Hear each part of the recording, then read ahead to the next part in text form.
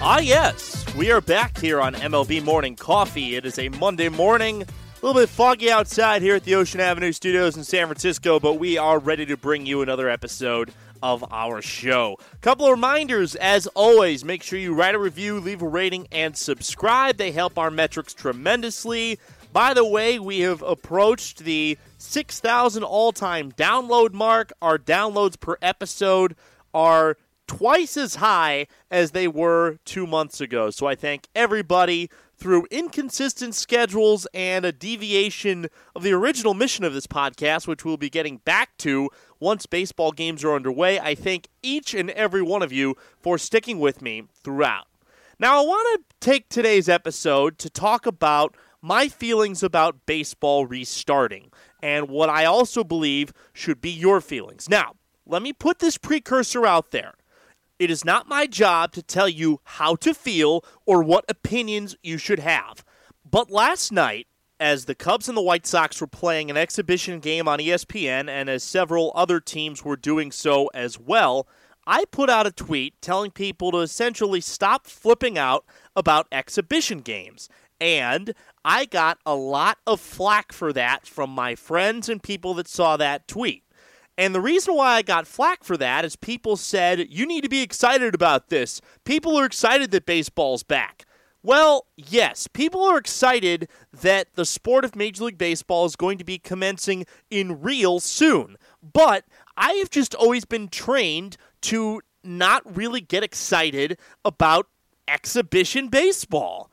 I get more excited about spring training games than I do about the exhibition games that occur 2 days prior to opening day. It doesn't mean much. It doesn't tell us much. And I don't care whether it's in a pandemic or in a normal scenario, an exhibition game is an exhibition game. You know, the Chicago White Sox are not having Ross Detweiler as the first guy coming out of their bullpen when the season actually counts. So, to me, people that are flipping out about all this, look, yes, I understand you're excited to have live sports back on the field, but be excited when they're actually playing stuff that counts. And even some people in the baseball community, many I would agree with, don't think that this season is going to count for much of anything other than a distraction to take our minds off of the impending doom that is our society. And people are getting on me. They're like, why are you raging against the machine? Well, that's not exactly what they're saying, but that's how I'm paraphrasing it. Why are you getting so angry all the time? Well, let me just start off by saying this, and I'm not going to get angry on this episode. I know that a couple of my recent episodes, I've gotten into full talk show host rant mode, and that's not what I want to be about. But what I want to explain to you is this, and the title of this episode is Be Excited, but Be Skeptical about Major League Baseball's return. And the reason why I want people to be skeptical is to ensure that they do not forget how we got here. Number one, as a wholly functioning society, and number two, as fans of the game of baseball. You know, I kind of hearken it back to real-life scenarios when we promise that something is going to happen, whether we support a political candidate or whether we make a commitment to lose weight or do community service or what have you. Anything where you say, I am going to stand up for this issue. Hey, Black Lives Matter. That is a great example of what I'm about to go into. Everybody was outraged, and rightly so, over the killing of George Floyd and over the killings of Ahmaud Arbery and Breonna Taylor. And we saw people protesting in the streets of the United States like we had not seen since the Civil Rights Movement of the 1960s. And it was a beautiful thing to see. And we also had people that on social media were being their own versions of social justice warriors, which, great. You are doing your part to help advance the mission of Black Lives Matter and of the social equality movement. But as I say that, and I see people on social media that get outraged about that and get outraged about the racial inequalities in the United States and the economic inequalities in the United States and protesting to do something about it. But then, as soon as the national fervor dies down, you abandon that mission. And you go back into the same complacent mindset that you had before all of this happened. And look, there are a lot of us that are guilty of doing that, whether we have other issues in our own world that we have to deal with, or we feel like, okay, this issue doesn't affect me as much as I thought it did, and I'm just going to go back to living a normal life. The fact that the 3 officers that killed Breonna Taylor are still out free is sickening. It's July damn 20th. It has been over 4 months since she was murdered. And yet the people that murdered her are still walking the streets free. And my point to then bring it back to baseball, and look, I understand that you didn't come here for a discussion on Black Lives Matter. I understand that, but I want to use this as the example to how I want to talk about the scenario in regards to baseball. And I use the Breonna Taylor example as the larger point in my discussion. If it is not outraging everybody, and people are not fighting to the extent of their ability to fight to make sure that justice is brought for Breonna Taylor, then what was the whole point in even getting behind the mission in the first place? That's my big issue, is that people have a mission statement, they say they're going to commit to it, and then they don't follow through.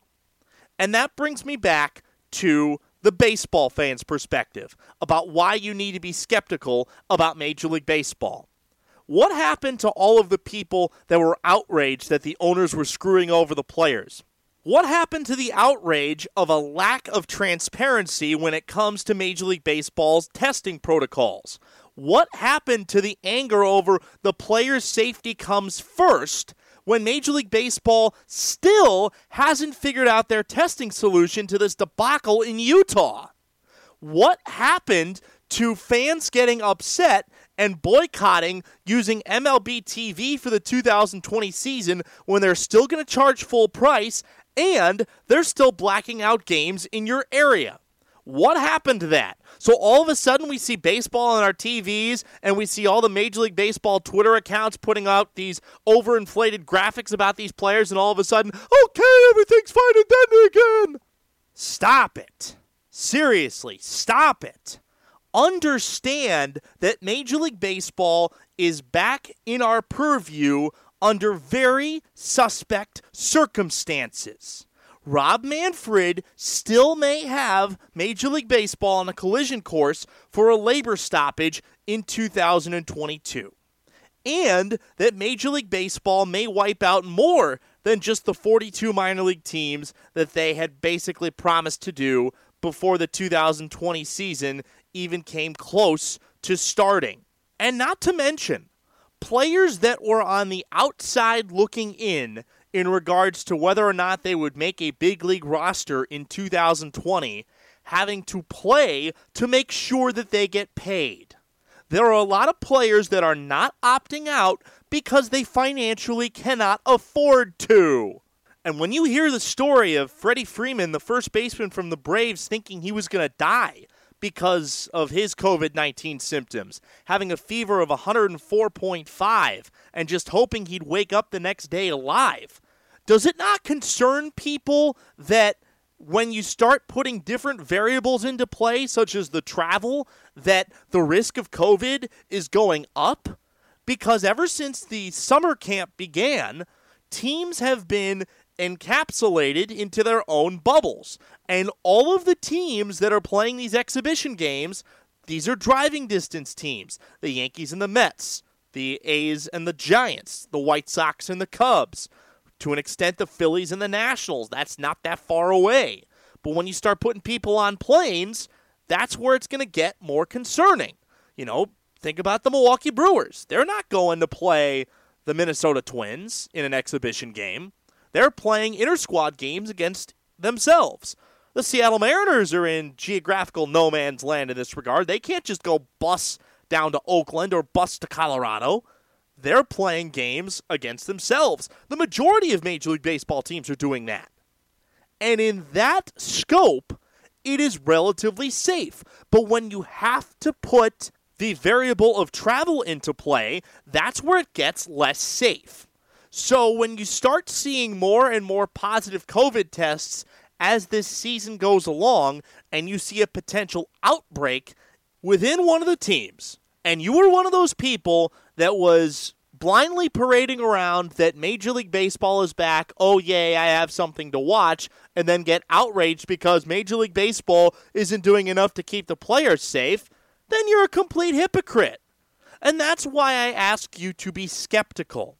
That's why I ask you to think about the steps that got us to this point and realize that Major League Baseball is back in a very precarious scenario.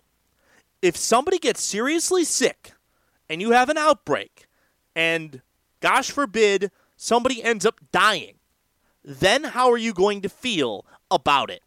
Am I excited that we're going to actually see live sports and that we're going to have a baseball season to talk about, albeit 60 games?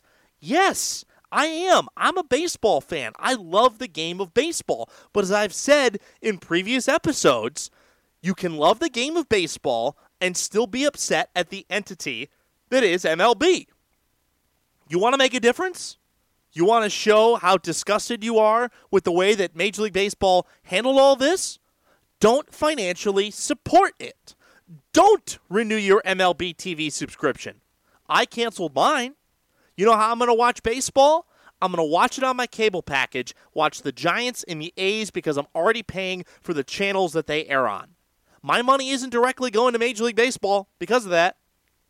I'm going to watch on ESPN, which I already have because of my cable package. My money is going to ESPN.